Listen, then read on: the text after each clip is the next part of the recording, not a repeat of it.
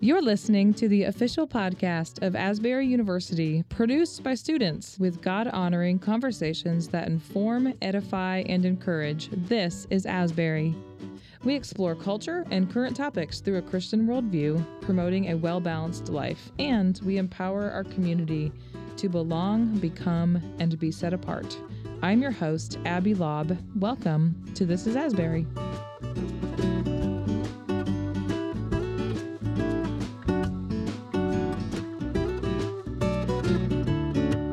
Welcome to This is Asbury. Today we have a really cool guest because she works for the Collegian, which is Asbury's student newspaper. This has a soft spot in my heart because I also worked for my college paper. I think all 4 years I was in school, and so I love meeting fellow college newspaper people. So welcome, Kaitlyn McCracken. You're a junior studying English and sociology. So the reason I wanted to talk to you is because you had a great column in the Collegian about ChatGPT, and you were like, enough. We're all over it. In fact, I think you opened it and you said something like, I don't want to hear those words ever again. Yeah, because you go to a class, you go to a chapel, and it's like, it's going to be talked about. Yeah. And it needs to be talked about. Yes. But it's still frustrating. Yeah. So, What's frustrating about it to you? I think because I don't feel like there are as many people who think positively about it as generally people would think. And I think especially as a student, to be fair, I am a completely skewed sample because largely what I do is the realm where jobs could be lost. And largely the things I want to do are going to be the things most influenced by this, like writing. Well, and you actually enjoy to write. Yes. Whereas some people don't. Yeah. And I think that it's frustrating because to me, it seems so obviously negative. And I recognize that there are positive sides of it, especially in realms that I know very little about, like economics and like business. And there are positive ways that it might be used. But I think the entire time I've just been waiting for the moment where the world is going to say, hey, this is bad and let's stop. Yeah. And it just hasn't happened. Right. And it's continuing to go on. And as it continues to go on, and as ChatGPT and other AI programs continue to get stronger and better, it's especially scary because I work for the Collegian, but I work for the Asbury Review, which is our creative outlet. So that's where we publish poetry and creative nonfiction and fiction pieces.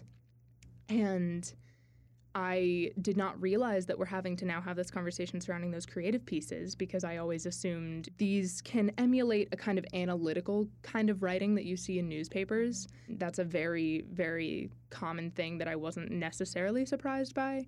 But when I was hearing that larger literary magazines are now having to put statements in their submission information against it, I didn't realize that it's getting better at things like poetry and things that take a lot more humanity to create. Because now the issue is that you can say, write me a poem. You can say, write me a poem, and it might write you a little silly limerick. But now you can say, write me a poem in the style of Wendell Berry. And it's going to spit something out. Yeah. And in a way, on the surface level, that can look so accurate that it is actively growing and spreading. And I think if we don't start taking steps back soon, this problem is going to get infinitely worse very quickly. Yeah, because it takes away jobs, but it also takes away from the human experience. You said in your column, you described AI as, quote, a failed attempt to make the human experience easier.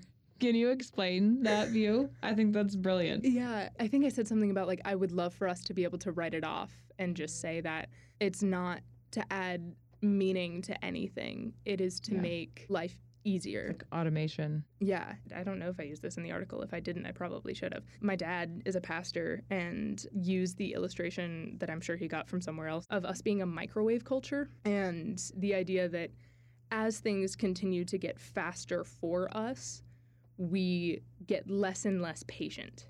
So our chapel speaker today talked about the average, you will wait 7 seconds for a movie to download, and if it doesn't, you will find another movie. Wow.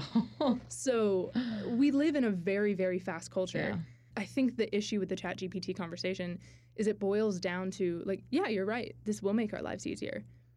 Is that better? Yeah. And I think it addresses some much larger cultural questions that we have to ask of not just is this easier, because I think unanimously we could say it will make life easier. I think my guiding question for the article and for how I think about AI and ChatGPT is, where do we sacrifice meaning for ease? Yeah. Well, your generation, not like ChatGPT has been around since you were kids, but you have grown up in a culture where everything is easy. I mean, you've grown up with phones, you've grown up with streaming, you've grown up with everything to make your life easier. But would you say that you feel like your generation, you're better off as a result? I feel like we're a generation riddled with anxiety, Right? because we move so fast, Right. and because things became easier, so the Yes. expectation became higher. Yes. The expectation was probably do more as a result. Yeah, exactly. We no longer have to research a paper in the library for hours and hours. So yeah, there's a way that became easier, but where did the expectation get lower and where did it get higher? And I think with how fast culture has begun to go, the expectation is that we move quickly. Our generation has not really known much else. Yeah. So I think when I have conversations with people who are in older generations and they make these comments about like, well, I think your generation is so riddled with anxiety because A, B, or C, the world changing and all these events. And I also think it's like, sometimes I'm the first to call out issues with my generation, but I think sometimes I'm like, largely we are dealing with the consequences of a society that you created. Right. Previous generations have created a society that is so fast moving, so success oriented over happiness oriented. And I find that really interesting. I think that is why we see the largest amount of suicide rates among the most successful people. Right. Because we have misconstrued success for happiness. And we now, Generation Z and below, we are dealing with the consequences of that. And I think in a way it's, things like this are so appealing to our generation, because if we can't have the meaning, because that's already kind of been like siphoned out, if we can't have the meaning, at least we can have more ease. So naturally we see our generation kind of just clinging to something that makes it at least easier. Yeah. So at the same time, yeah, like your generation, and I say this because my kids are also in Gen Z, like if they couldn't, stream something or watch the next episode, they're like, what? So they are benefiting from these things, but it's like, well, is that a benefit? Or is that just teaching them like, no, you can have everything you want right now? Like, no, that's actually doing them a disservice. So I think one thing like from my childhood that I've always told my kids, and I've actually told some of the student workers here at Asbury, because it's just funny, like there's so many weekends growing up when it's like you were just bored and you couldn't just like stream something or like look something up. No, you just found something to do and you were bored and you just piddled around, and like you hardly have to do that anymore. But like what you learn from that experience, and also just like the peace that you get from it, you can't replace that with anything else. And the reality is, like, when you're bored, that's when you have the best thoughts. Yes.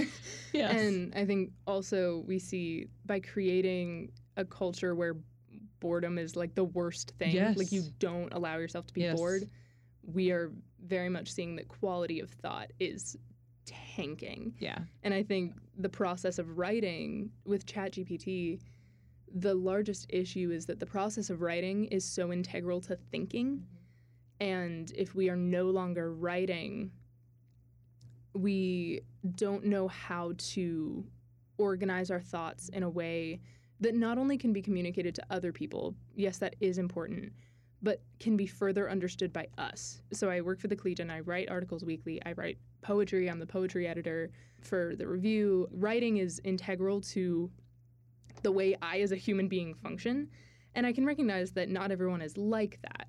So I don't want to go into this with a lofty English major kind of thought, Right. But really, there's a reason that journaling is so important. There's a reason that externalizing ideas helps us organize them in a way that helps us understand our thoughts, because understanding your own thoughts is not an easy thing. And by making writing an external thing that we no longer do to grapple with our thoughts, I think we're going to see not only less quality in writing, we're going to see a lot more confusion, because I don't think the big thoughts are just going to go away. I don't think this is necessarily going to create a generation of people who are just stupid and have no Don't have any intelligent thoughts. Right. I think that that's something that people kind of who bash ChatGPT will cling to is like, it's going to create a stupid generation. And the issue is, for me is we are going to have people who have the same feelings, same big thoughts that we have, and no tools to express it. And what does that do to a person? This book is more about gender, but A Room of One's Own by Virginia Woolf. She has a woman who does not have the tools to express her genius, and she talks about what are the consequences of that. Basically, she proposes a situation where what if Shakespeare had an equally as brilliant sister? Oh, huh. What would she do? Because at the time, she didn't have the tools to express that genius in the way that Shakespeare did. And that's such an important question with the gender conversation and in other areas. What is this next generation going to do if they no longer have the tools to talk about these big universal things and to experience them for themselves? So speaking of tools, have you ever been, oh, I'm tired, I don't want to write this paper. Have you ever been tempted to just try ChatGPT? Have you ever said like, oh gosh, this would be so much easier? That's the thing. I respect myself and my professors too much for that. Yes. In my article, I quote Dr. Erin Penner, who is an English professor here, and her central claim is that accountability is the core part of this. That when you write something, you are accountable for the things that you have put into the world. And when we have a very small school where, like, you have relationships with your professors, so I am accountable for the things that I do. She actually, in true English major fashion, sent me a letter that she basically was just like, pull quotes from this. These are my thoughts. Yeah. And she talked about the beneficial aspect of writing as giving my writing to someone else in an accountable way, where it is a communal activity where they build it up and they tear it down where it needs to be. And that's, again, slipping into the very lofty English major kind of way to think about this.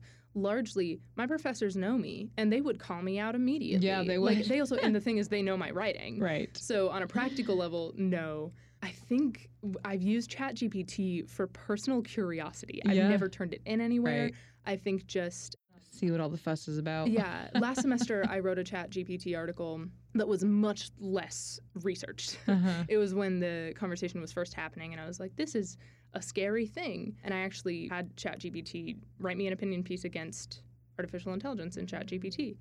And it did. And I inserted a part of that into the article and said, like, if you guys saw this published in the Collegian, you would probably assume it's someone. My personal goal in the past, especially year or two of school, has been not just going into it for the grades, but going into it for actually learning. And what is the point of college if we start losing things like that? Why are you paying as much as you are paying a year if you're just getting through and you're not going to gain the information to do whatever you want for a career or to be the person that you want to be? What has been the response to your opinion editorial, your column about ChatGPT a couple weeks ago? Have you heard from people about it? I think it's probably the article I've heard the most about. I also wrote an article about the Barbie movie. That's probably the next one, just because pop culture maybe might have usurped it. But yes, I did hear people talking about that one as well. Yeah, I heard that one talked about a lot. But I think this was the one that, because the conversation is so prominent on campus, I've heard a lot of people talking about and talked to a lot of professors about. And I think the overall response is like, yes, absolutely. There's the writer side of me that obviously is frustrated with ChatGPT. And then there's the actor side of me that now I'm being told, hey, you want to be a background actor in movies? We'll pay you $100 a day and we'll scan your whole body. And we can just use it in any movie we want to. Over and over and over again. And that's horrifying. So I think I've heard a lot of good feedback, specifically because the circles that I run in are largely the people who are finding the most issue with this. Does seeing all that pushback give you hope, or do you still feel quite nervous about the way this is all going? I think it's hard because it is a cultural issue that is like, if we don't handle the underlying cultural issues, I don't think this is going to go away.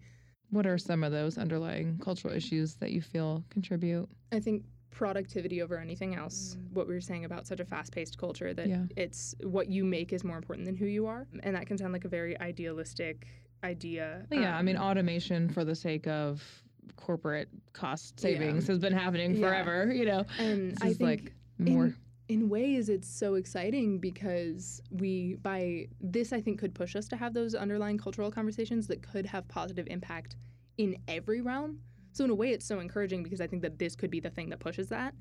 But we have seen, especially in the business and economic world, I think, that the reality is there are other motivators, and the question right now is, are those motivators stronger? Right. And then sometimes, though, you'll see, human creativity will always rise above. And, okay, there's a whole new industry now that will start because of this sector that was that's happened forever, so, but it is curious, though, to think, well, just given how powerful this is, especially is because it different?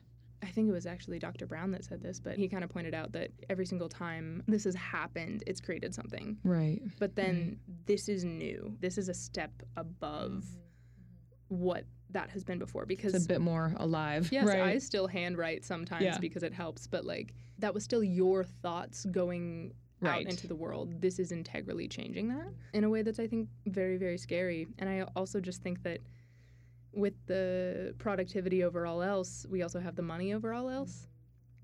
It's really cheap to make a movie with completely AI. What is it like to work for the school newspaper? I love that the school newspaper is still a thing. It still prints. Yes. I've got a copy here. You guys print it once a week. How has that been? I think we are going into a very big year. Elections are coming up. There's a lot happening in the world. So it's always interesting to be on a newspaper during times like those. I also think just with Asbury and the shifts happening after Revival, it's been a really good chance to kind of talk about the reality of change that's going to happen. It's a really cool opportunity for students to grow. Every meeting we have, we try to focus on campus news, then local news, then world news. Because if you want world news, you can go anywhere. Right. But nothing can do local news and community news like a newspaper that solely does ours. So I think that that's a really cool opportunity for us. Yeah. Oh, I mean, I read it to find out what's going on, especially among students, because I don't always know. About? Exactly. Yeah. I mean, that's why we're having this conversation right now. What are some of the changes, you mentioned after Revival, what have some of the changes been that you've observed? The most obvious being the very large class and the fact that we are not a large campus. And it happened so quickly that, I know our administration is doing their absolute best, but, naturally there was going to be an adjustment period. It happened so quickly, especially, it wasn't like the Revival happened in the fall and we had the spring semester to prepare. We had a summer. Yeah. And I think adapting to that, the classic conversation, I believe we had someone just write an article about, there's no parking. But on a which always cracks me up because I went to college in the middle of a city and there was never parking. No, and it's because every other college I applied to, freshmen weren't even allowed to have cars. Yeah, so there was no space. And now I was like, oh, that's so stupid. And now that I'm seeing it, I'm going, that's why. Oh, that's why. Okay, I understand. But I think there's the very practical levels of that. Long lines at the cafeteria. I did notice that the first week, whoa, look at that line.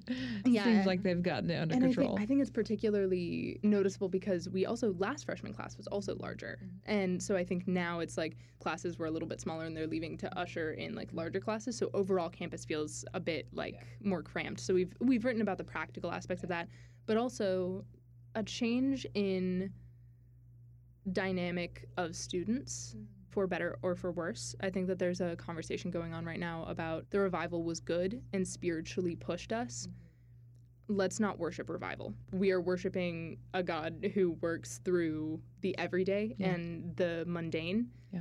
And I think there are a lot of students who, with this freshman class, there have been some rumblings of let's make it happen again. Oh, yeah. And I think, first of all, that phrase, let's make it happen again. Yeah. Problematic for many reasons. I think that's probably happened after every single historical Revival event at Asbury. Yeah, and I also, my grandparents were here for the 70s Revival. My parents were here for the one in the 90s. Wow. And we're now seeing, they've said that, there are those rumblings, but they're I don't know how to help you with this one because social media and the internet changed the game completely. Didn't different have monster that you were dealing with. 300 million hashtags back in Even 1970. Oh, goodness. The Collegian is so, the transition for the Collegian has been a little bit scary because, we deal with the normal transition of losing some staff, trying to gain some staff. We also gained thousands and thousands You of really followers. did. People, yeah, reporters who were coming to me would reference articles in the Collegian. Yeah, and so like with the attention on the Collegian, that's really scary. It's intimidating. But you guys are doing a great job, though. Yeah, and I think we have a very strong staff. And the revival showed us just how much the Collegian is. No, it's not the New York Times. We don't write all of these articles about major world events because that's not what we're made for. We have a local paper to cover local things, and we can't do that like anyone else. Yep. And I think that has pushed the Collegian to try to grow in that aspect, talk about what the students are talking about, whether it be news, opinion, feature. Like, as opinion editor, I really want to focus more on really addressing the conversations among students. Because it's great when you have the, like, generic, what we call evergreen topics that, you can read those and go, that's interesting. What's going to get a student who largely has everything on their phone to pick up a paper, a topic that they're interested in? Exactly. Whether it's news, features, or opinion, or sports. I'm not a sports person, so I frequently forget that last part, which is kind of problematic. But yeah, really, nothing's going to get people reading like things that they're interested in. Yeah. Well, and that's just your one act of rebellion against ChatGPT. You know, we're going to do this, we're going to do it really well, and students are going to care about this, and a robot didn't write it. So. And I think that's why in my personal writing style, I've noticed myself gravitating a little bit more toward less formal, because I want people who read that to know that it was me. I want to leave what Prof. Manieri's, our journalism prof, he refers to it as the like fingerprint of the writer. Yeah. And I'm trying to prioritize that more when I'm editing with people who are contributing as well. Like, what you're saying this in a very formal way. What do you have to say? Because I don't just want to hear the ideas, I want to hear you. And I think that's obviously opinion. That's not so much the same for news. Yeah, you don't want to do that for news. There's a reason I'm the opinion editor and not the news editor. But I think trying to push for that, because what is going to make us realize ChatGPT is not good other than seeing the alternative that is good. So I think I mentioned that actually in my Barbie article. It's great to see during the writer's strike, Barbie and Oppenheimer, 2 movies drastically different. And completely in the voice of their creators. Yeah. You cannot have artificial intelligence come up with something like those 2 movies. Yeah. They're so integrated in the voice of their creators and the actors and everyone who made them that you cannot just copy and paste anything and create movies of that quality. No. So I think I'm excited to see maybe our culture's response being creating more from individual voices, and maybe seeing the difference between, maybe in the next year or so there's going to be a lot created by AI. And I think a valid solution would be, cool, so creators keep creating, work your butt off, and like create and show that no matter what this can do, what we make is better. What human beings make is going to be better. Don't just say, oh well, too bad. Make something better. Get a different career. Right. Well, I think that's a good place to close. That's very encouraging. Anything else that you want to add? Keep reading real people's writing. Keep seeing movies. Keep engaging with creation.